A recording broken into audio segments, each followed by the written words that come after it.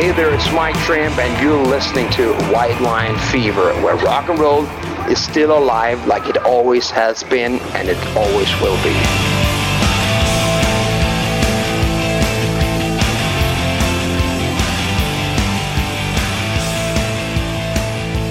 Okay, welcome to episode 55. I'm confusing the guys because we're doing things backwards a little bit, but I'm here with Dizzy Reed and John Stevens from the Dead Daisies, and we're talking about being on tour. And I suppose you played a big festival in the US before you came here. What was it like just going in front of that crowd? They didn't know who you were. Was it the best way to sort of road test the songs to see what sort of reaction you got? It's the only way to road test your songs is get out there and play them. And, we had the good fortune to be invited on that tour. And, it was hot in midsummer there in America, and it was great to be out on the road playing with this group of people, playing those songs, and watching fans or just watching people going, wow, what's that? Mm-hmm. Being engaged, and then, further, sort of, I guess, getting the album and becoming fans. You must find it interesting to read what, and I'm sure you always do when you release music, what other people think of it. But how would you describe it? I mean, how would you describe, where Dead Daisies are musically? Did you have an aim? Did you have a mark you wanted to hit? What was the inspiration in that room when you wrote most of those songs with David? Just to finish them. I mean, when we did the album, we were under a 12-day deadline, so, you're just trying to do the best you can, and in that sort of confinement of putting the clock on yourself, because, I've been and spent months and months and months and months in the studio making records, and, you can just get caught up your own backside, and, the fact that, you're under a clock, you actually have to just deal with it and pull it out, and it forces you to make decisions on things really fast without procrastinating on things and overthinking things. So therefore, I kind of like that kind of vibe. It keeps it really focused. Have you guys been writing new stuff on the road? Yes, we have. We actually recorded 3 new songs in the middle of that last tour. And I think we do good under pressure. Yeah, absolutely. We had 2.5 days in New York we tracked, and then we had 3 days in LA to finish all the vocals and overdubs, and to finish writing the lyrics and stuff. And we're playing all those 3 songs in the set. Do you, Dizzy, when you're writing with John and these guys, have to have an idea in your mind? This is this type of band. It's not that type of band. So, or do you just write what sounds good, contribute whatever you can? Have you got do you have to have a sort of a house style in mind for the band when you're writing with them? I just think I just like to try to make the songs better if I can, and add what I can to make the song better, and to lay out to make the song better too. That's important as well. But as far as I think I don't think we ever really talked about what we wanted the songs to sound like. It was just sort of, we had some riffs, and I think we all sort of, we all sort of have found a common ground. I think we grew up listening to a lot of the same music, and so it's just, it's kind of what we do. It just kind of comes out, It's been, and I think, when people hear it, there's not a lot of bands doing that these days, and I think they're pleasantly surprised, and it's a good feeling, to see that you're making people happy because they're hearing good rock and roll music, and there's really not any other way to describe it. It's just good rock and roll music. In the old days, you could reach your target market through traditional rock media. Now there isn't much. There's just this sort of stuff. In the old days, you didn't have a target market. You just were playing your stuff and going out on the road and doing your thing. I mean, nowadays it's all, everything's like Target this or do that, it's like everything's like putting a genre. Whereas, it's just like, just play music, and if people come, great, and you do what you do, and you try and you do it the best of your ability. But at the end of the day, we all live on stage, really. That's where it all sort of falls apart and comes together. Is this a band, like, I suppose people will look at it as a super group and maybe think that the roster is going to be a rotating roster with various players coming in and out?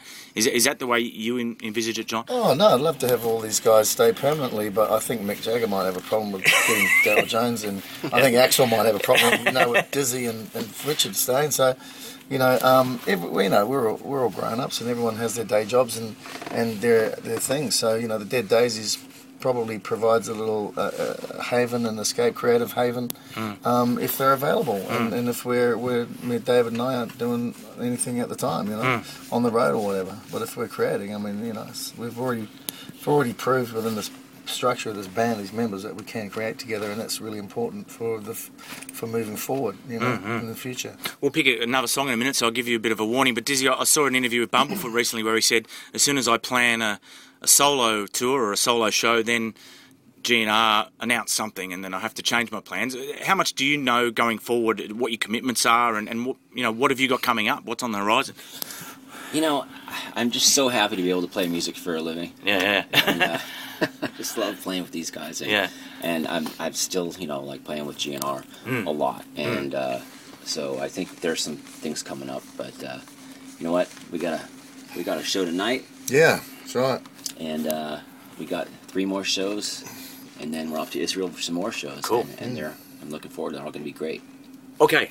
Song. Give us another song. Oh, I picked the last one. Oh, okay. I suppose let's just play the single, Lock and Load.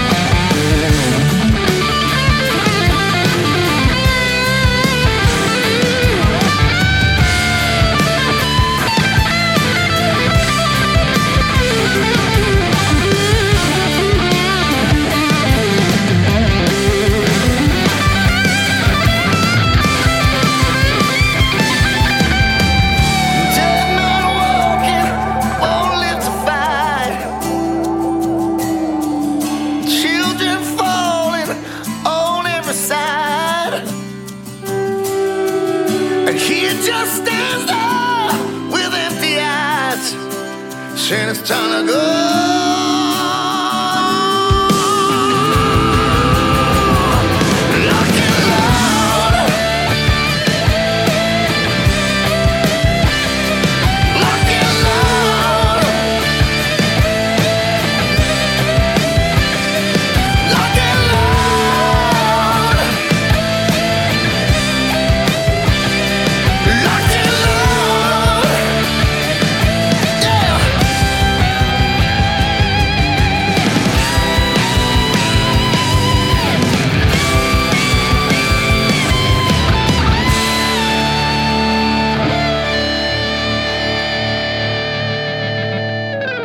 Hello everybody, this is Ron Bumblefoot. Oh, you might know me from Guns N' Roses, or not, and you're listening to White Line Fever. Thanks Bumble, and welcome back to episode 55 of White Line Fever. Look, I've decided that just putting together a bunch of interviews and playing some music in between them with some IDs just doesn't cut it. I'm the one out here doing stuff. I've had a pretty good run since the NRL Grand Final, been to the World Cup. Now in the US, been to a lot of shows, been down to Florida to see the Wigan Warriors. So it's pretty pointless me doing a podcast and just not talking about any of that stuff. Coming up in the next few minutes or the rest of the hour, we've got more of an interview that I did with Ricky Warwick in Nottingham. Seems a while ago now. Of the Black Star Riders and formerly of the Almighty, and also a chat with Geoff Tate of Queensryche. When I was in Florida to see Wigan, saw Queensryche at sort of this venue at a strip mall. That's got nothing to do with stripping if you're in Australia. It's actually just the shape of the building. It's just like a bank of shops at the back of a car park, I suppose we'd say in Australia. And it was actually quite a big place. And it was actually a good show. It had a great band, Simon Wright from AC/DC, the Sarzo brothers on guitar and bass, simultaneously, respectively, and simultaneous. But the interesting thing about it was I was hoping to have a chat to Geoff Tate. Of course, there's two versions of Queensryche now, for those who don't follow it very closely. He was kicked out of the band, included in that band is his own son-in-law. Anyway, had a bit of chat to him on the phone when I got back from Florida because I didn't have time to do an interview down there. And you judge for yourself, but he just wouldn't answer any newsy questions. And I think the reason I got the interview was because I said that it was going to be a news item on the Classic Rock website, but I'm scratching my head to think what I'm going to write because, as I said, he just fobbed off any questions that were at all newsworthy. And the big thing that's happening in the camp there now is possible settlement between the two Queensryches that are each touring the US at the moment. And he didn't really say much about that.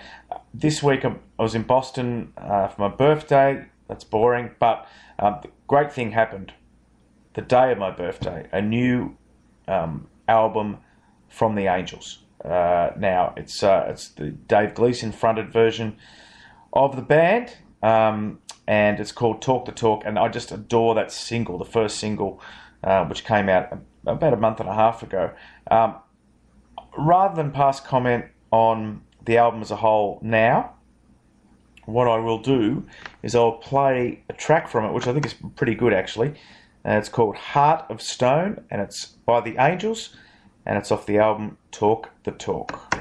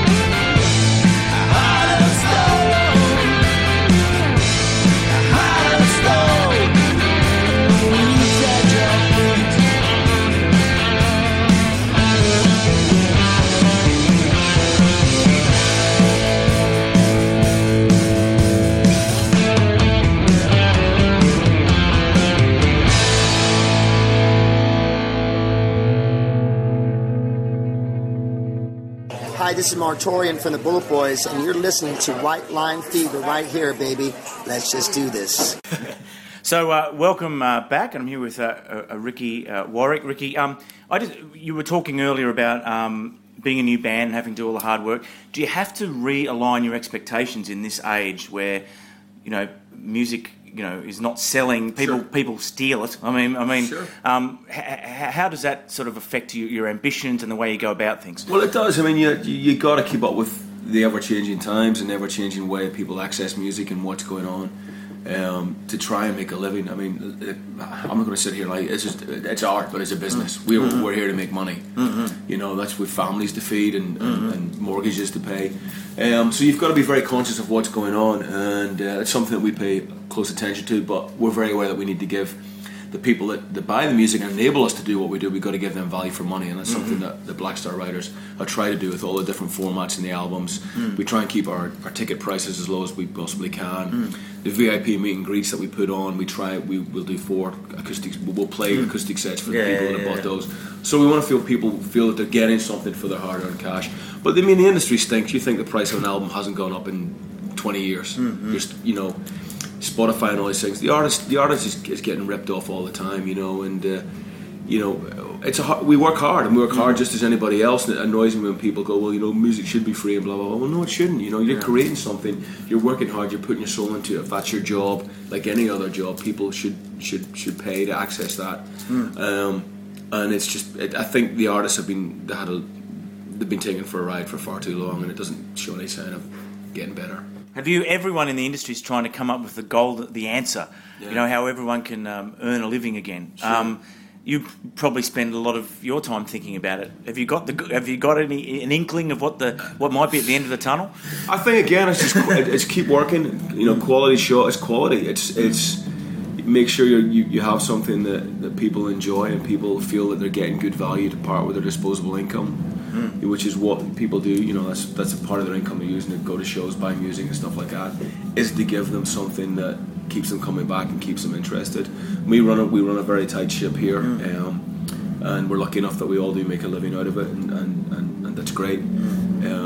But yeah, it's not easy. You got to keep on the ball. You got to keep your eye on what's going on and move with the times. I noticed Thin Lizzy. I don't want to get too business oriented, but I noticed Thin Lizzy was selling the actual that night show at the end of the show on one tour. I went to a show at Canary Wharf. Does that work? Do you like that? Is it? It doesn't. It's okay. I don't like it because you can have a stinker that night and or just not have a good show and you're there. It is. It's you don't get a chance to go. Well, you know what? I didn't really play good that night. But then sometimes maybe that's good. Sometimes it's maybe good to get the warts and all. I don't know. I honestly don't know how I feel about that. I, as a fan, would not be interested in buying that if I was a fan. I would prefer to have a live album that a band made, or I'd rather have the memory of the show. I mean, I'm not a big fan of the whole iPhone up filming the show. I want to when I go to a gig, I go and watch it with my own eyes, not through a fucking iPhone, and I want to experience it, and I want to. It's a human connection, Yeah. So, you're probably asking the wrong guy. I'm not a big fan, but certainly some people do like it, and some people, will want to hear the show. I think it's time for us to play another song. As I said, any in the history of recorded music, but you probably do want to promote your record. Yeah. Well, it'd be nice to do another Black Star Riders. Let's do Bound for Glory.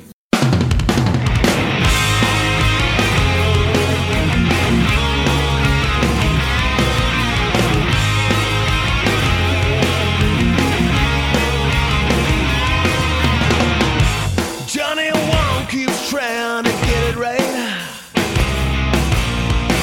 Way down in Circleville tonight.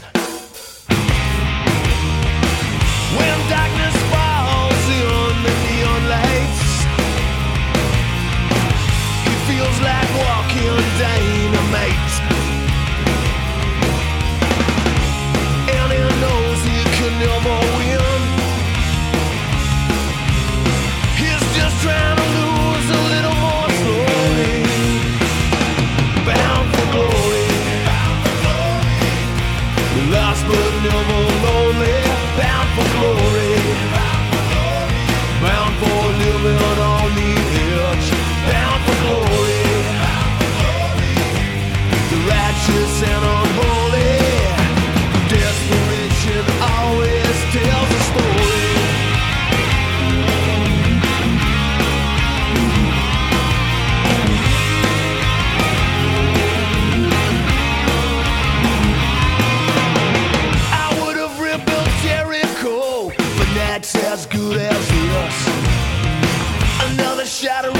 passion, and it's tasting every kiss. Elvis in the back room, Jesus on the wall, Mary's on the whiskey, the shadows in the hall. Bound for glory, lost but never lonely. Bound for glory, bound for living on the edge. Bound for glory, righteous and unholy. Desperation always tells a story.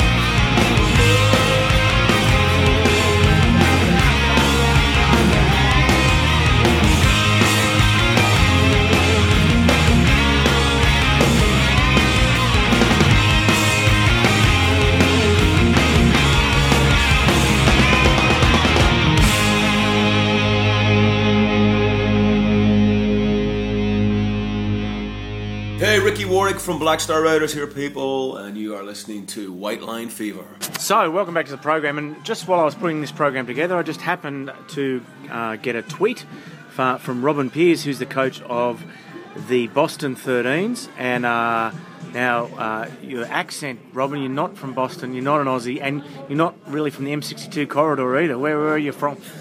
Yeah, I'm from Newcastle in England, and played at Gateshead Thunder for 13 years actually before I came over here to America. And what brought you here? I met the 13's owner on a coaching course in London when I was doing some work for the Rugby League European Federation, and he offered me the opportunity to come abroad, and it's something I'd always wanted to do some travelling and be involved in rugby league development somewhere, and Boston just happened to be the place where I came to, you know. There are eventful times, aren't they, in American Rugby League at the moment? Probably confusing to a lot of people. What's the sort of simpleton's summation of what's going on? Yeah, basically, back in 2011, there was a split between the AMNRL that have been around for maybe 15 years now, and some clubs who split to form the USARL. So we've had 3 seasons apart. I mean, obviously they split before I was involved when I came over in 2012. But there's been talks about getting everybody back together. It's not happened just yet, but hopefully over the next few months or even the next year or so, things will get back together and we'll all work together and try and develop rugby league. The World Cup, everyone loved the Tomahawks, even though there was a lot of cynicism about the makeup of the team beforehand. How was it sort of, what was the response here to their performances? I mean, everybody initially was a little bit disappointed that guys playing rugby league over here in the USA were omitted from the team, you know, especially when they'd been playing some really good rugby league over the summer. They played four games for the Tomahawks against Canada, and guys who played those 4 games and were paying out of their own pocket to get to these games from wherever they lived in the USA. Obviously they were just left out, so that left a little bit of a bitter taste in some people's mouths. But everybody, after their initial disappointment, seemed to get behind the Tomahawks and were rooting them on. And I mean, they see that having a strong national side is going to be beneficial for the game over here. We just hope that maybe for the next World Cup we have a strong national team, but there is a few domestic guys that are good enough to be in that team. No unification this year, so what's the season looking like for the 13s? What's your lineup like? When do you get to see the draw? We believe there might be some new. Well, as we speak, 3 new teams added to the USARL. Yeah, so I don't know exactly how it's all going to work, but with 3 new teams being added, they're all going to be down in the southeast region. So I'd imagine that the USARL would split into 2 conferences, a North Conference and a South Conference. So for the 13s, we'll end up playing against Baltimore, Philadelphia, Washington, Rhode Island, and obviously ourselves will be in there too. There might be some guys, some teams that joining the league. The USARL have opened it up to interested parties. I'm not aware of any parties that are coming on board as of yet, but obviously if anybody wants to come on board, they'll be welcome with open arms. Thanks for talking to us, Robin, and spent a lot of time in Boston. You live just around the corner to where I've been staying for the last 3 weeks, and it's taken until my last day here to catch up with you, but I'm sure we'll come to a bar again, and maybe it won't be Coke we're drinking. Thanks for joining us. Thanks, Steve. Thanks very much. Okay, so don't forget to follow us on Twitter, WLF Podcast. Come and also to the Ning site, whitelinefever.ning.com. Here's some new music from Red Dragon Cartel. After this, Geoff Tate.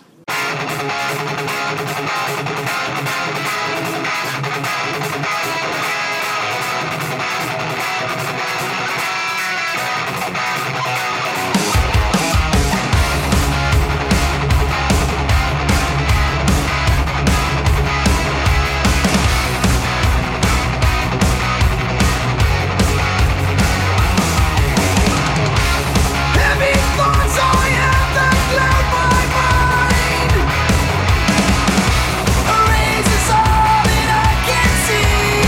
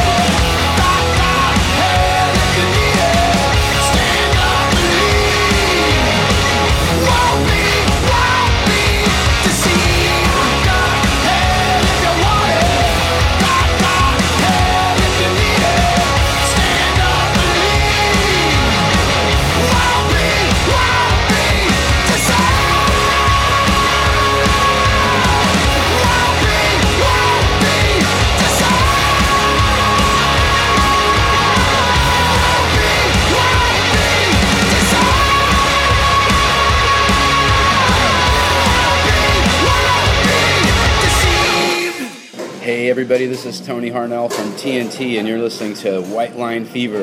Thanks, Tony. Just finished doing a story with him for Classic Rock Presents AOR. Just followed it a second ago. Okay, the Geoff Tate interview. Now, the latest news on Queensryche is that a judge has reserved or adjourned the case between Geoff Tate and his former bandmates over the use of the name Queensryche.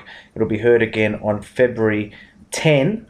So that's a precursor to this very short, the first of 3 parts of the Geoff Tate interview, but very short first part where I asked him what is the latest in that court battle with the other former members of Queensryche.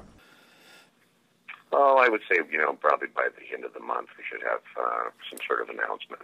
Right, by the end of the month, okay. This lineup you're touring with, are you going to record? Are you writing music? Do you have plans to go into the studio? What's happening there?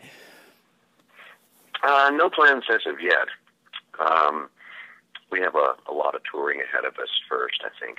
Any song in the history of recorded music, if you like, but is there a song that we can play? Let's play a song called "I Take You."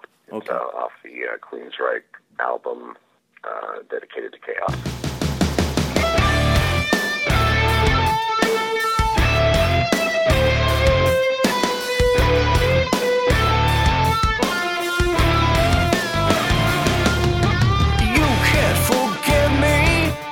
With blood on my lip, I feasted on your innocence, left you like trash on the floor,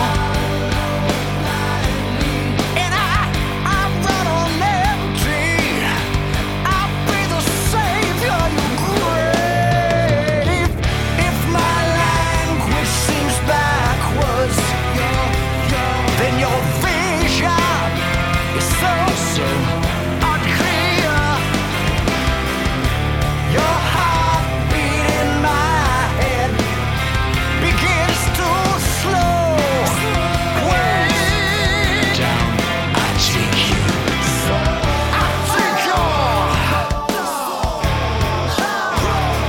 take you.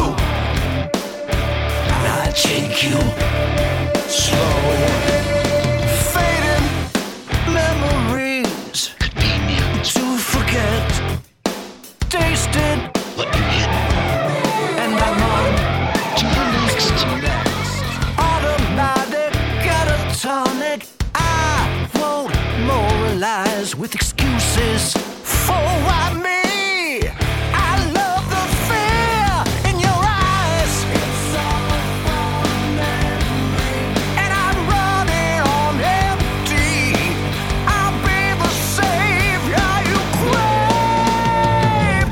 If my language seems backwards, your vision is so unclear. Your heartbeat in my head begins to slow. Now I take you. I take you. I take you.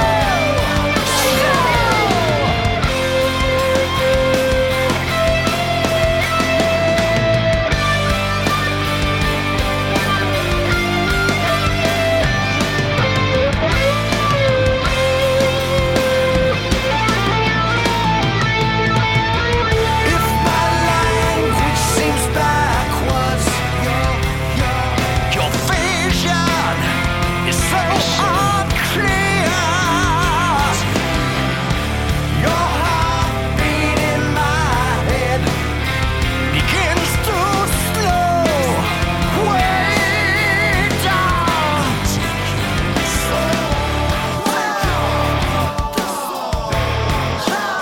I take you. I take you. Now I take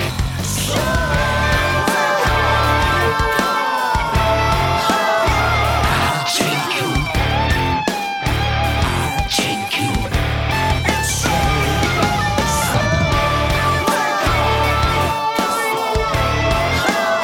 I take you. I take you.